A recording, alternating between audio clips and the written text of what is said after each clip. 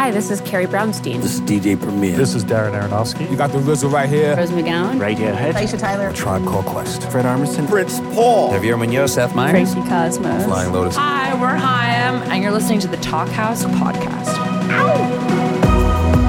What's up?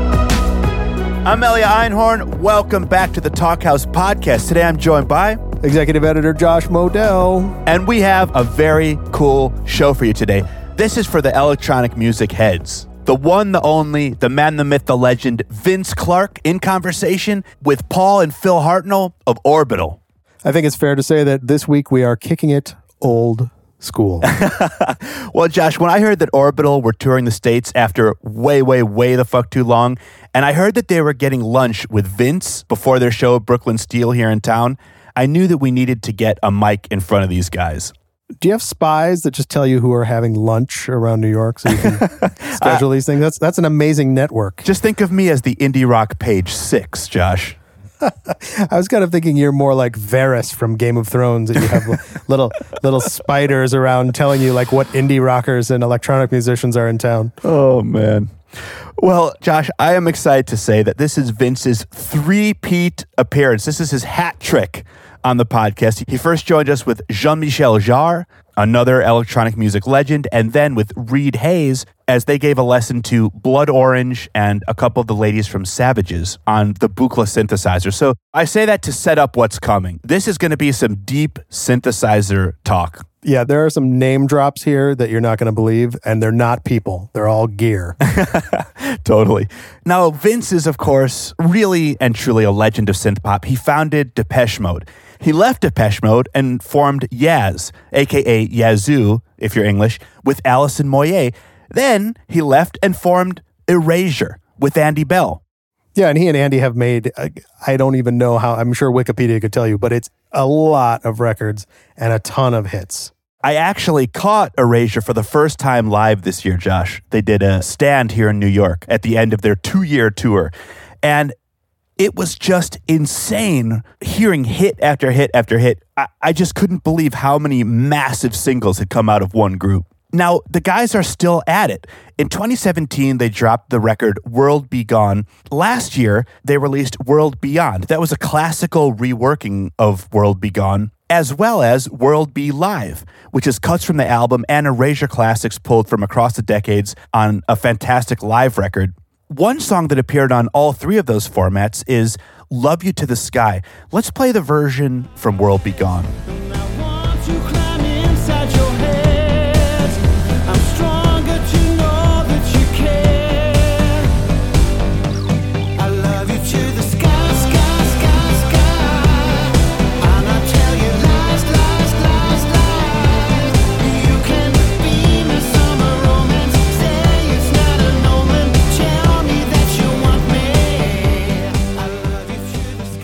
Josh, within 10 seconds of any Erasure song, you know a band you're listening to. Paired with Vince for today's conversation, the two brothers that form Orbital, a legendary name in UK rave. Yeah, Orbital's been around and making amazing music since 1989 when they recorded a track called Chime at their parents' house on their dad's cassette player, and kind of became a leading light in scenes that didn't even really have names at the time, from high energy to electro to rave. And they became known as these guys that would play raves in their little headlight headsets, which unfortunately they've ditched at this point. They've broken up on and off over 30 years, but they're responsible for some incredible songs. And even people that aren't necessarily invested in electronic music have probably heard their tracks somewhere. At the very least, a song called Halcyon, aka Halcyon and On, that was on the soundtrack to Mean Girls, Hackers. It's been in video games. It's one of those electronic songs where when you hear it, you're like, oh, that song. The latest Orbital album is called Monsters Exist, which dropped late last year. It's their 9th studio album in 30 years. So they've been around. The album is another classic in their catalog, containing a little bit of political themes along with some classic sounds and more updated electronic stuff. It's pretty amazing. Let's check out the song Tiny Foldable Cities from Monsters Exist.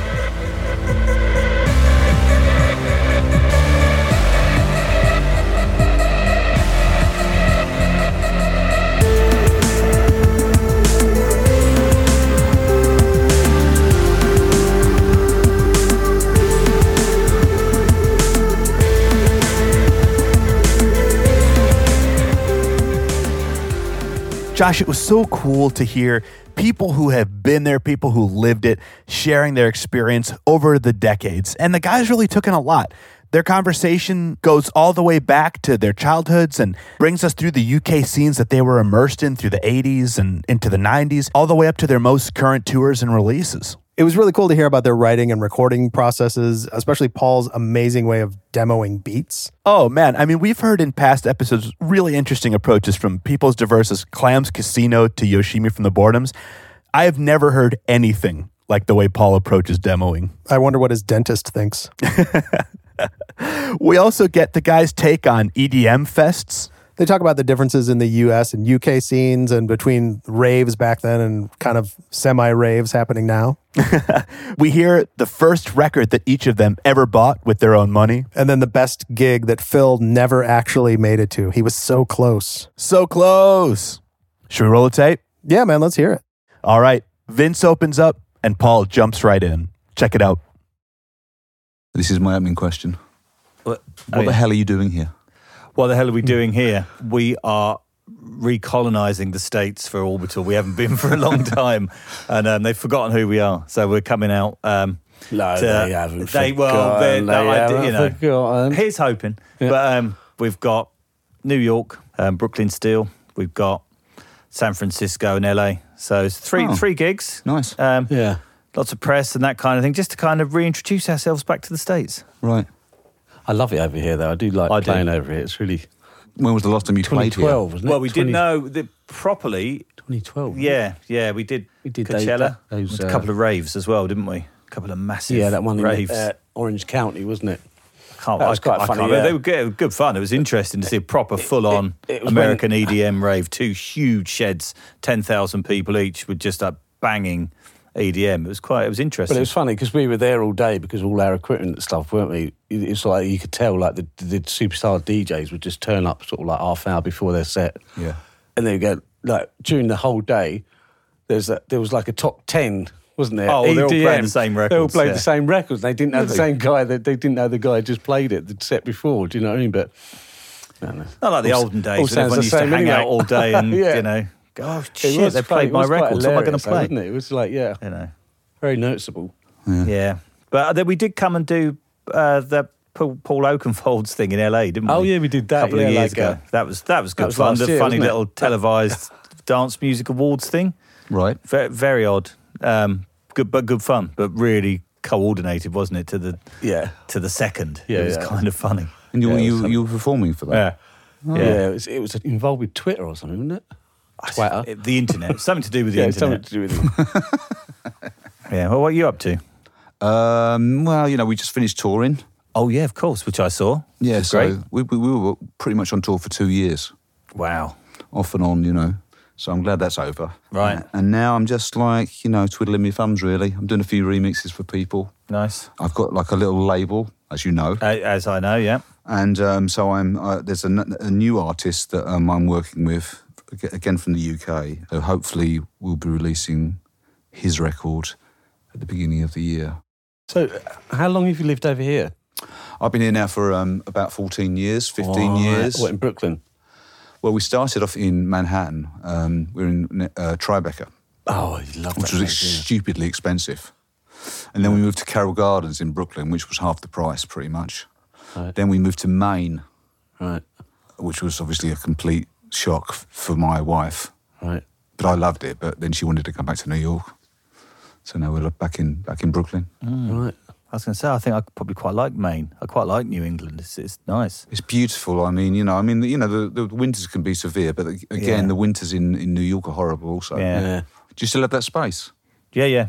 It hasn't fallen down yet. Because last time we spoke, you said that the guy was going to take it back. They're always threatening to do that. But, basically, I think, with Brexit going on, no one's developing anything. Everyone's just kind of sitting to wait and see what happens. So last time he said something, I think he said we got it for about 2 to 3 years. That was about up to a year ago. So, it's still going strong. It's still a great place. People keep coming around and changing. Still like 9 studios there, though. It's great. Yeah, I like the little community sort of vibe about it. That's brilliant. Absolutely, yeah. I mean, I was really, really seriously considering doing something similar here, if I could find a space.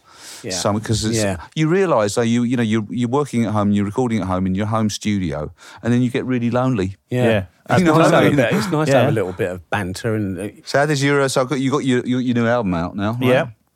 Yeah. How was that? How was recording that? How did it go? Was it fun? It was fun. I loved it. Yeah, it was good. Great fun. It was good. A lot of it was made up with lots of stuff that Paul had been doing.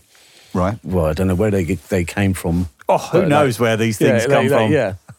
So, he's very prolific, actually. And I come in and go, oh no, do that ball, do this ball, do that ball. Right. And then, so we went through them, didn't we? It was good to get an album out this year, which so we put it all together, and it seemed it sort of came together, didn't it? We got the Monsters Exist title, which was I really just love that sort of.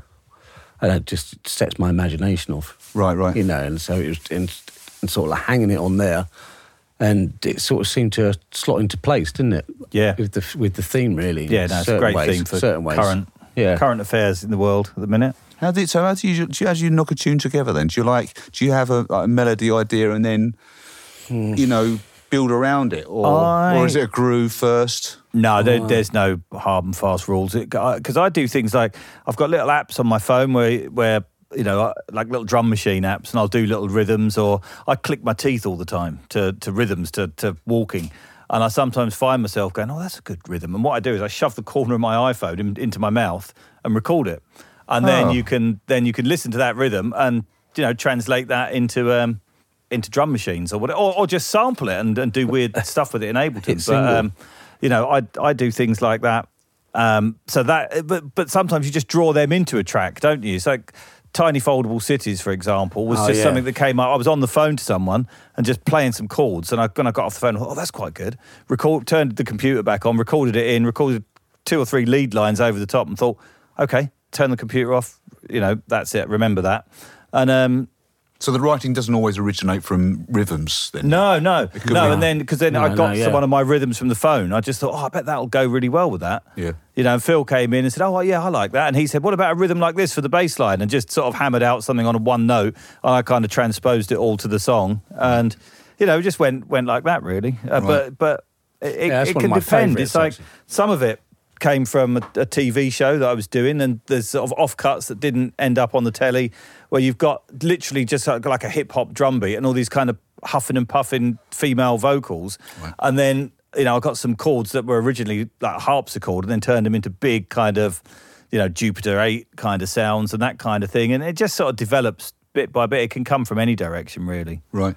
But it's one of those things, I think normally it's there for me, when I start crying, I'll stand up and have to walk out and make a cup of tea. Okay, we get a bit of an emotional kind of, yeah, something's working, and I have to walk away again and come back and go and check to make sure that it's not crap. Yeah, exactly. Yeah. So Vince? Did you used to have a studio? It was like a spaceship, like a flying saucer. Well, it was more like a mosque, actually. Was it? It was a dome. It's a dome in Surrey in the UK, and it was purpose built. All of the walls were filled with synthesizers, and they were all interconnected, which meant that basically you could take an LFO from a keyboard this end and feed it to a VCO that end. Right. What, through a big patch bay or something? Yeah, it was like a continual ring all the way around. Oh, right. But the big pain in the arse. I mean, I thought it was really smart and clever and funny and everything, but the problems we had with with making it sound. Oh, yeah. Because it was such a weird sound without all of the... we had to put lead up behind the walls. Whoa. Like these big lead panels that actually moved. And then on top, there was all of this intricate, sound, not soundproofing, but sound absorption stuff, just to make it sound normal. Right, and being round as well, I suppose. Yeah, it's like, when you go into if you go into a cathedral or something, like that, it's all around you. Yeah. We did a gig in a gas chamber once in Amsterdam, didn't we? It was like... Yeah, an old gas holder. It was like, that was tricky. That was. The only people who got away with that, actually, I was always impressed. Alltecker really impressed me because they're so kind of experimental in their approach. they kind of said, oh, yeah, we've worked out what the slapback is. So if we do everything at 123 BPM, the slapback works like a really nice delay. And it's like, bastards. Yeah, I know. Do you know what I mean? Yeah. That was back in the day when there was no Ableton, so you couldn't time stretch your songs. So if we can't do it. We've got break beats. It's like, Right. Yeah, but they were like really happy and I wouldn't say smug, but they were really chuffed with themselves. They're a lot more minimal though at that time, weren't they? Yeah, but they were all drum machine and synth based, so it worked a treat for them. Right.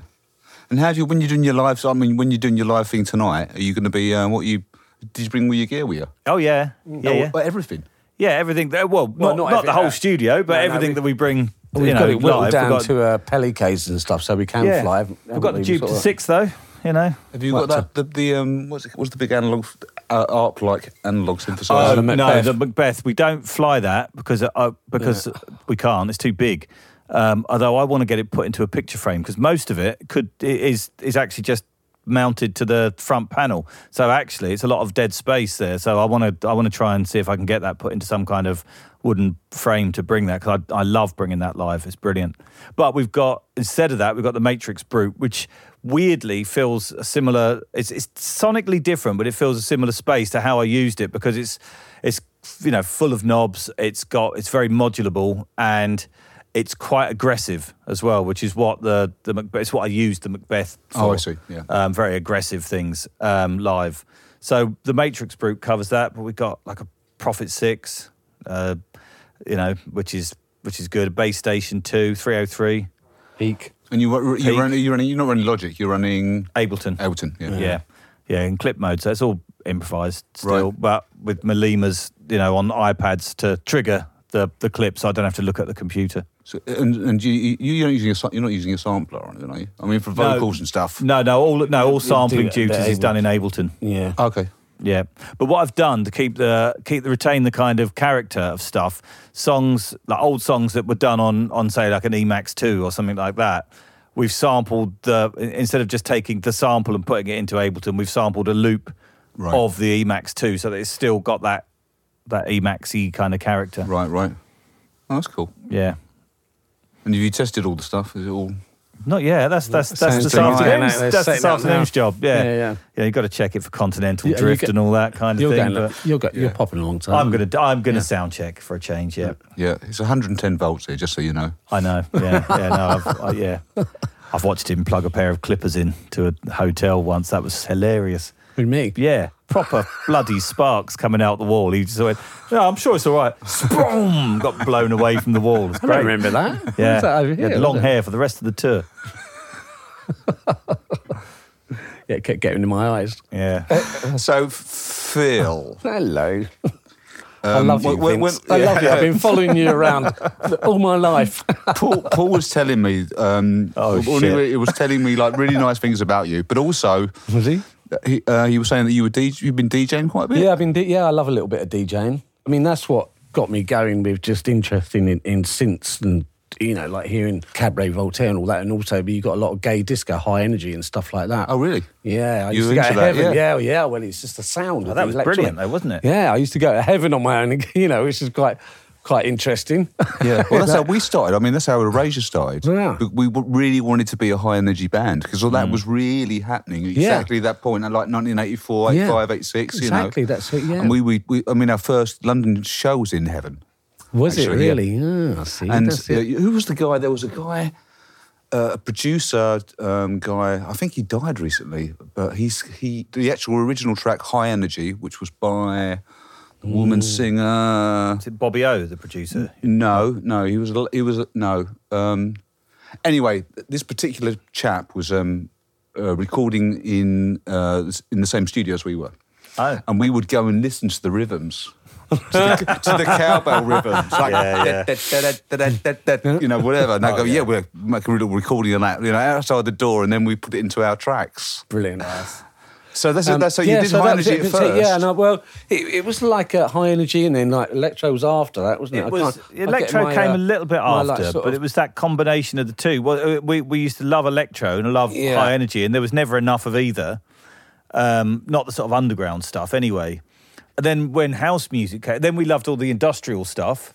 Bands like yourself, like Depeche Mode and Yazoo.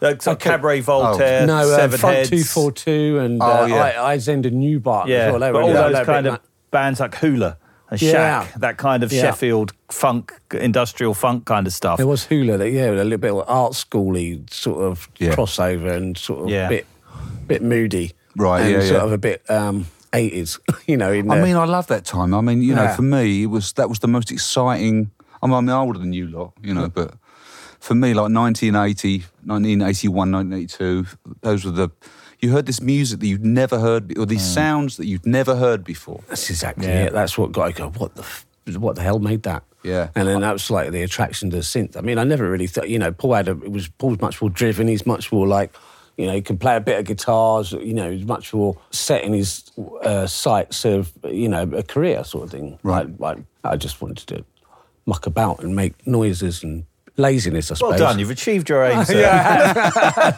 Pushing buttons and making you learn that, I get a drum machine, of course. And then that's how it all started.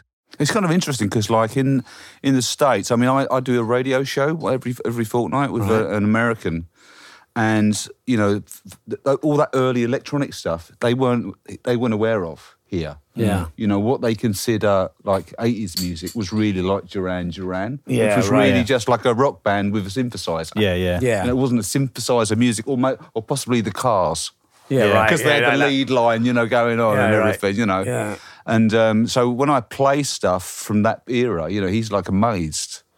Right. Because he just wasn't exposed to it back then, Yeah.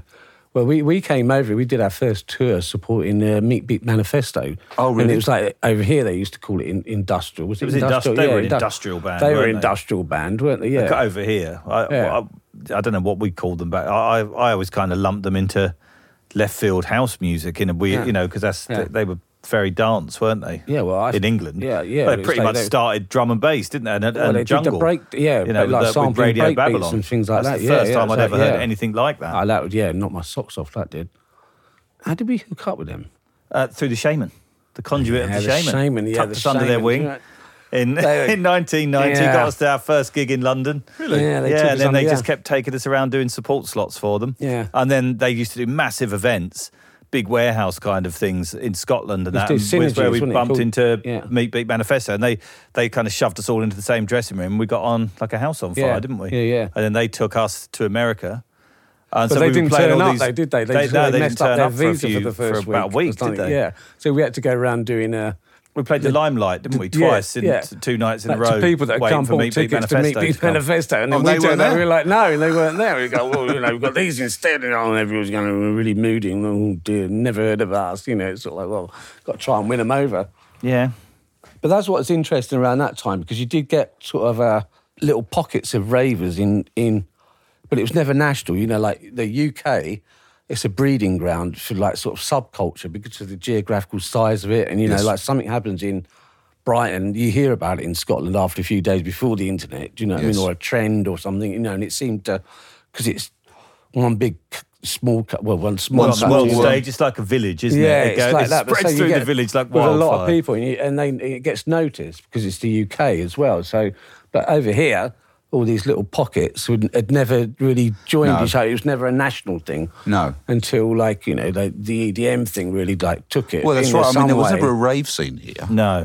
I mean, there wasn't even a legal rave. It wasn't like a national rave. Yeah, it wasn't, it was... There were parties in sort of up in this northeast corner and along the west coast. And they did have warehouse parties. But more nightclubs, though, wasn't it, really? I mean, I remember, so I started doing a bit of DJing about 4 years ago. Right, okay. And I did a couple of shows in the States, but like in New York, there were no techno clubs. Yeah, right. They would have a techno night. Yeah, right. Like every 2 weeks or something like that. And then there would be like a ladies' free night, that first free drink. What sort of plus, do you go out DJing now then? No, I you know what, I did it and it was interesting and I kind of enjoyed it, but I've never drank so much Red Bull in my life, just to stay awake. Yeah. I can't do it. My liver can't handle it anymore, mate. Yeah. It's too late for me nowadays. Yeah, I enjoy it. It came through necessity at the beginning. When we first split up, this is version 3 we're on now, albeit version 3. Is that, I've got kids and all that. There wasn't really a lot of money around. Go, what am I going to do? And people go, wouldn't you go and DJ? I said, because I'm not a DJ. Right. And then, like, push came to shove, so I got myself a couple of, what are those, 12, I don't know what they're called, those, the decks. Turntables. Yeah, that's it, the ones with the needles on, you know. 12 something or other. And just practice. And at that time, there was, like, the trend of breakbeat going on, Rennie Pilgrim, Plump DJs, that type of thing. I loved that. And then, so there was lots of little underground breakbeat sort of clubs going around. I did that sort of circuit. It sort of helps keep that enthusiasm for me. You know, like listening to other people's music is the best. Yes. So when you do it practically, are you using vinyl? Or are you doing? No. Then I discovered Ableton after a while. After doing the breakbeat stuff for a long time with just vinyl, didn't get on with CDJs at all. Did not like. No, I don't really like that. I kind of like it, but you end up putting just 2 CDs in, and it's kind of not really vinyl, and it's not really messing around with Ableton. It's a weird one. So I found out about Ableton, and then I looked into that, and then I got a breakout box, so, you know, D2A converter, really nice metric halo thing. I still used a DJ mixer as a, you know, to mix on. Are you beat matching? Yeah, you do the warp thing. They do No, I'm not beat matching with Ableton. No, you don't have to. No. It does it all for you. You have to do a little bit of homework first to make sure that that everything is in place, because it's not that great. But once that's done, I always found that a bit boring anyway. You know, like just do. Oh, Jesus, vibe killer having to beat match. It's much more fun when you don't have to think about that. You can just think about music. That's it. You can do other. Yeah, you can like think about other creative things.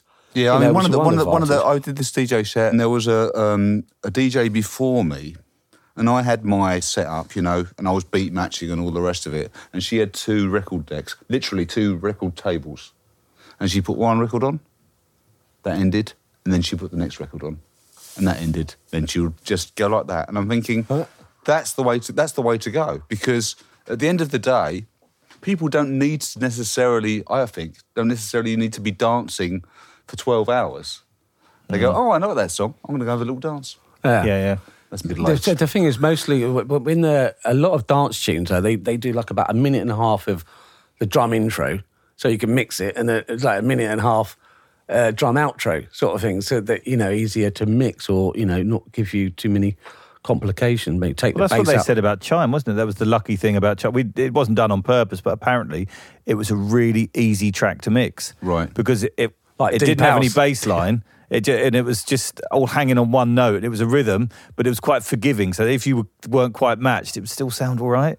And it gave you the chance for you to go, I'll just take the other track out, and then you get a nice little breakdown. So it was it starts DJs with a ding, ding, ding, ding, ding, ding, ding, ding, ding. Thanks to all those bad mixing amateur DJs, Chime became a hit. You know? There you go. Didn't notice. That was just released on cassette, wasn't it? It was recorded on cassette, and then Jazzy M, he made me record it onto a metal. I did it on a normal cassette, and he said, do it on a metal cassette. We've got to make it look posh. What's a metal cassette? A metal cassette, you know, the most expensive cassettes you could buy at the time. £3.50, Seven Oaks Hi-Fi. It was the most expensive track I'd ever recorded at the time. I thought this better be worth it. Like, yeah. You know, and then Jazzy M, when he wanted to play it to Pete Tong, he recorded it from that onto a DAT just to make us look professional. What Pete Tong did? No, Jazzy M did. He put it onto a DAT to give to Pete Tong. You know, ridiculous behaviour. That's funny. Yeah. That must have been reissued many times, right? I don't know. I don't think it has been reissued. Really? No, it's vinyl. I mean, no. London Records have kind of sold themselves so many times over the years. It's now in the hands of Because, who are they're kind of quite proactive, going around sort of reissuing lots of their back catalogue. They haven't got round to us yet, so I don't know if they're going to or not. But it'll happen, mate. Yeah. You can guarantee. Well, there you go. You know, but so far, Chime, if you want it on vinyl, it's only the first ever issue, either the 3,000 white labels or the original sort of FFRR. That's it. Wow. Vinyl is coming back now, though, isn't it? Like, quite well, they say that is, but, you know... Coming back at you like a steam train in a country village. Yeah. In a slow fashion. First gear. Yeah. Nice for enthusiasts, but it ain't going to earn anyone any money. Oh, you'd be surprised. In Asda, they got vinyl. I know. Yeah, they got a rack of vinyl. What kind of things are they favouring? They favour all the classic stuff. So they do like 14-ounce or 14-pound records. Yeah. So all the Pink, there's like Dark Side of the Moon, all those classic rock albums. Yeah. They're all being re-released on is it 14-ounce vinyl? I don't know. I don't know. It's very heavy, whatever it is. Yeah, nice. People will pay like $40, $50 or $60 for a vinyl now, you know. Back in the day, when I was a lad, it was like 10 quid. Yeah.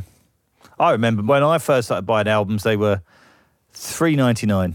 Yeah, we're going back. When I was a whippet. I can remember. Crisp packets, £2, 2.5p. Who remembers the halfpenny? Well, the first single I bought was 49 pence, and I got a discount because my sister used to work at Boots the Chemist. Nice. And they had a record division.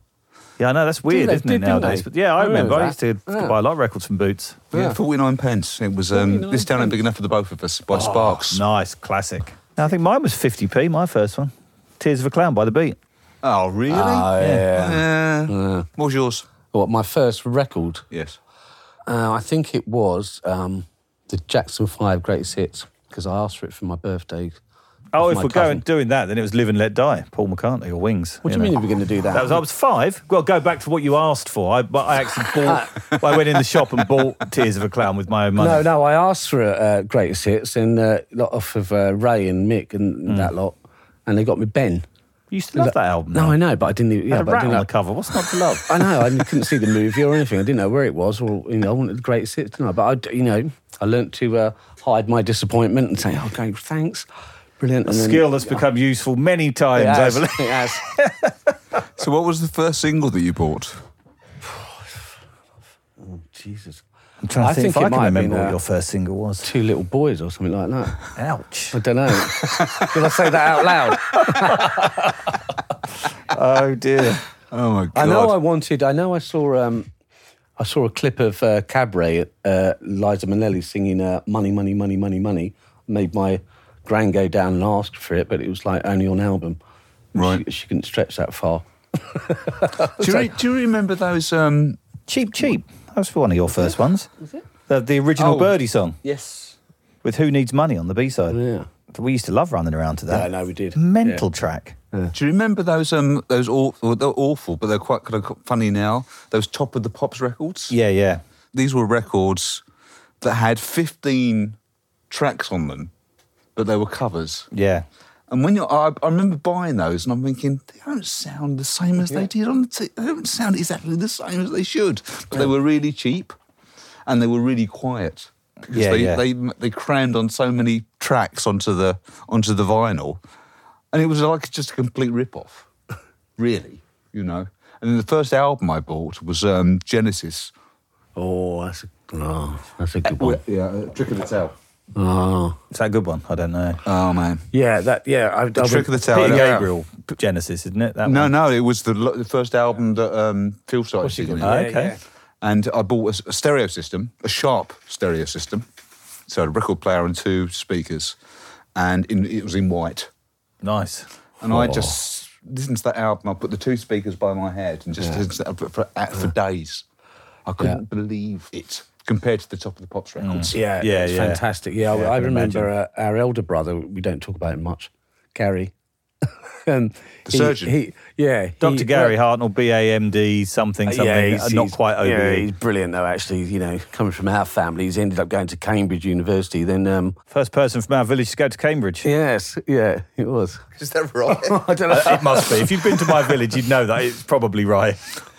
So we used to go to Hammersmith Odeon and go and see lots of bands up there, and I used to go up there with him, and he took me to see Genesis, Trick of the Tail tour. Oh, really? I saw that. It fucking blew my mind. Yeah. Really did. Oh, my God, it was, like, fantastic. But also it's that time in your life when you're like, suddenly music is like, not just something you listen to, it's something that's the most important thing. It becomes the most important thing in your life. Yeah, but and also the arrangements are so not traditional sort of songs, really, in a way, were they? And they're all like, which is like Kraftwerk. That was another one that blew my mind, Autobahn, because it was like, oh, my God, and that was my older brother's, I think I was about 10. And it was like, oh, my word, it's like this whole record, a concept, about a motorway. It was good that it was called Autobahn. I think it was called Motorway. I wouldn't have taken much notice. Autobahn, it sound the same. But it's like the idea of the concept and a track just not like going in any traditional format of a pop song or a song with lyrics or anything. That and Tubular Bells. I used to love Tubular Bells. Blew my mind. Yeah, I still love that. It's a great album. I know, it really is. Slightly weird bit on the B-side, but even the sort of weird caveman grunting bit. So I can never quite get my head around that, but I do like it. Ommadawn as well. Ommadawn, yeah, I liked Ommadawn. Yeah. Didn't you meet up with him or something? I did. Yeah. I did go to meet Mike Oldfield in Ibiza and get shown around his new palatial kind of Jerry Anderson sort of Thunderbird's house. That was pretty special. Which he then sold to Noel Gallagher, apparently. Oh, there you go. Did he? Yeah. Wasn't that special, obviously. Wasn't Tubular Bells sort of like the beginning of the Virgin, or it helped? No, it was the record that set Virgin up, yeah. And then they dropped him, and he was like super, super, super pissed off, apparently. Whatever the word is, so I hear. Well, I can imagine that. But then he got, it was The Exorcist that really threw that track into the because it was, I don't know, it wasn't doing, I don't know if it was doing that well until it became the theme to The Exorcist. Then it went absolutely astronomical, didn't it? Yeah. But I mean, that's, the story of that. There's a brilliant documentary of him talking about how he made that album, and it's such a brilliant work of art. Using offcuts of bits of tape from, because he was a tape op in a studio. And so when people would finish their session, if there was like a couple of minutes at the end, he'd cut the tape and record something on it and add that onto his master tape, which is why it's all these little chunks that flow together, because they were all kind of recorded in little dribs and drabs and put together like that. I think that's the case. And then he sort of shows you him playing the bass at the end through the big Tubular Bells bit. And it's just like, I had to keep this up for like 7 or 9 minutes. My fingers are hurting now already. I was just after 30 seconds. And it's just like, he's such like an incredible virtuoso musician. He's mental. I saw one documentary where he basically played everything. Yeah. Is that the same documentary? Yeah, that's what he did. Apart from the sort of vocal, the choir kind of bits. A couple of instruments he didn't do, but the bit where he goes, is that Ommadawn? Is that Tubular, where he introduces the instrument? Yes, that's Tubular Bells. Tubular Bells, Stanshaw from Bonzo Dog Doodah Band. I was never really a fan of that. Oh, I love that. No, I didn't. It's just that bit, two slightly distorted guitars. No, I don't like it's just that like, my head used to try and work out, can I hear two slightly distorted guitars in that bit? It took me out of the zone. It took me out of the... it put me into it. It was kind of like a lesson in recording studio technique. That's what I mean. It's not like... When myself and Andy used to do very early shows, we had one track with an extended middle-eight section, and Andy used to introduce the instruments that were being triggered. So it would be like, all behind, expander, and then the sequencer would play this, or Juno 106, and then the Juno 106 would play. Nice. Yeah. It's all about the comedy. Yeah, absolutely. He should have had two slightly distorted Oscars or something like that. Detuned oscillators. No, it's interesting because going back to Gary taking you to gigs, because that tradition carried on. He used to take me to gigs when I was about 12. He took me to my first gig, which was Split Ends, which was brilliant, actually. And then we had tickets to go and see Kraftwerk doing the Computer World tour, and that was one of my first albums. Gary bought, what do you call it, Autobahn. You had The Man Machine and Trans-Europe Express, and I bought Computer. I was waiting for one of them to buy Computer World. They didn't, so I had to buy it. And it's a shame we didn't have another brother who could have just taken over. Yeah, But we had tickets for it, and then we couldn't go in the end because they moved the date, and he was on holiday, and my mum wouldn't let me go on my own, and my mum didn't come and did. I don't know why my mum or dad didn't come to the gig, actually. We worked that out the other day. Yeah, so why didn't one of them come in and see Kraftwerk? People didn't do that then. They would do it now. Probably. In this post-rave generation, we'd all do that, wouldn't we? Well, we get lots I've been to see bands with my kids, Yeah, we get loads of people come in and bring their kids, don't they? For Christ's sake. Do you know what I mean? But... Jesus. Why didn't you say that it was sold out? That's right, I'm I not can't say cruel. But it's weird, though, because I remember sitting at home really sulking the day that the gig was on, when I didn't see the Computer World tour. But you know what? It's kind of built in my head into such it's the best gig I never went to. You know what I mean? It's like, if I'd have been there, it could never live up to this impression that I've got of how flipping fantastic that gig was. I quite like not seeing it. There's a couple of gigs like that when we missed the Severed Heads as well. We went up to see the Severed Heads and Hula, and I was so excited because the Severed Heads were one of my favourite electronic bands. And we got to the bar at the ICA, both such idiots. And we were sat in the bar at the ICA buying drinks and chatting to Phil's kind of lovely London friends. And I'm going, wow, look at that. They've got the Severed Heads on the telly in here. It's brilliant. It's really great. They're playing the Severed Heads in here before they come on. That's great. That's a good idea. And then it finished, in the room. And I remember saying, well, should we go in and see them then? So there's all the people are coming out. And someone said, no, they were on. So, and that's, I know. We're making up for that, though, because we're playing with them in Adelaide in a couple of months' time. We're actually doing a gig with the Severed Heads. Can't believe it. That's a dream come true. Well, it is unless I fall asleep in the hotel and miss it. So is that festivals you're doing in Australia? Mixtures. There's one's, I think, like a sort of dance night, a bit of a rave. Yeah.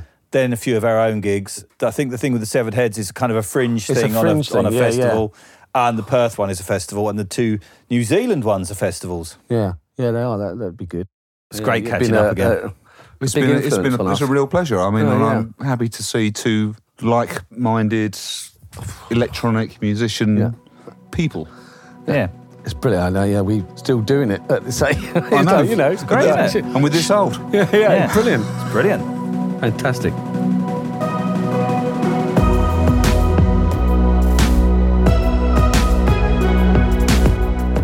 Vince Clarke, Phil Hartnell, Paul Hartnell, thank you so much for joining us here on the show.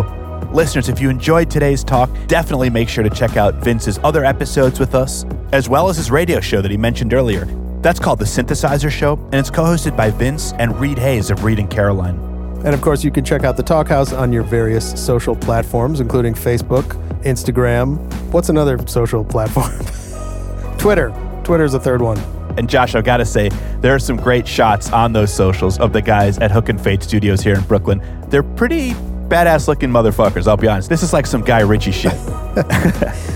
The Talkhouse podcast theme song was composed and performed by The Range, and today's episode was engineered by Mark Yoshizumi. Listeners, one very cool piece of news. The Talkhouse podcast is now available on Spotify. As you're streaming the new Orbital record, as you're streaming the new Erasure record, you can take a little pause between to listen to this conversation on Spotify. Well, if you're here, you've already listened to it. Anyway, you get the point. We picked 16 of our favorite past episodes and have just started putting every new weekly episode up on Spotify. So make sure to follow us there for all the new stuff coming out, including next week's double episode. We have Proto-Martyr in conversation with Preoccupations, and Portishead and Beak's Jeff Barrow with Annika of Exploded View. Till next week, I'm Elliot Einhorn. I'm Josh Modell. Peace. Peace.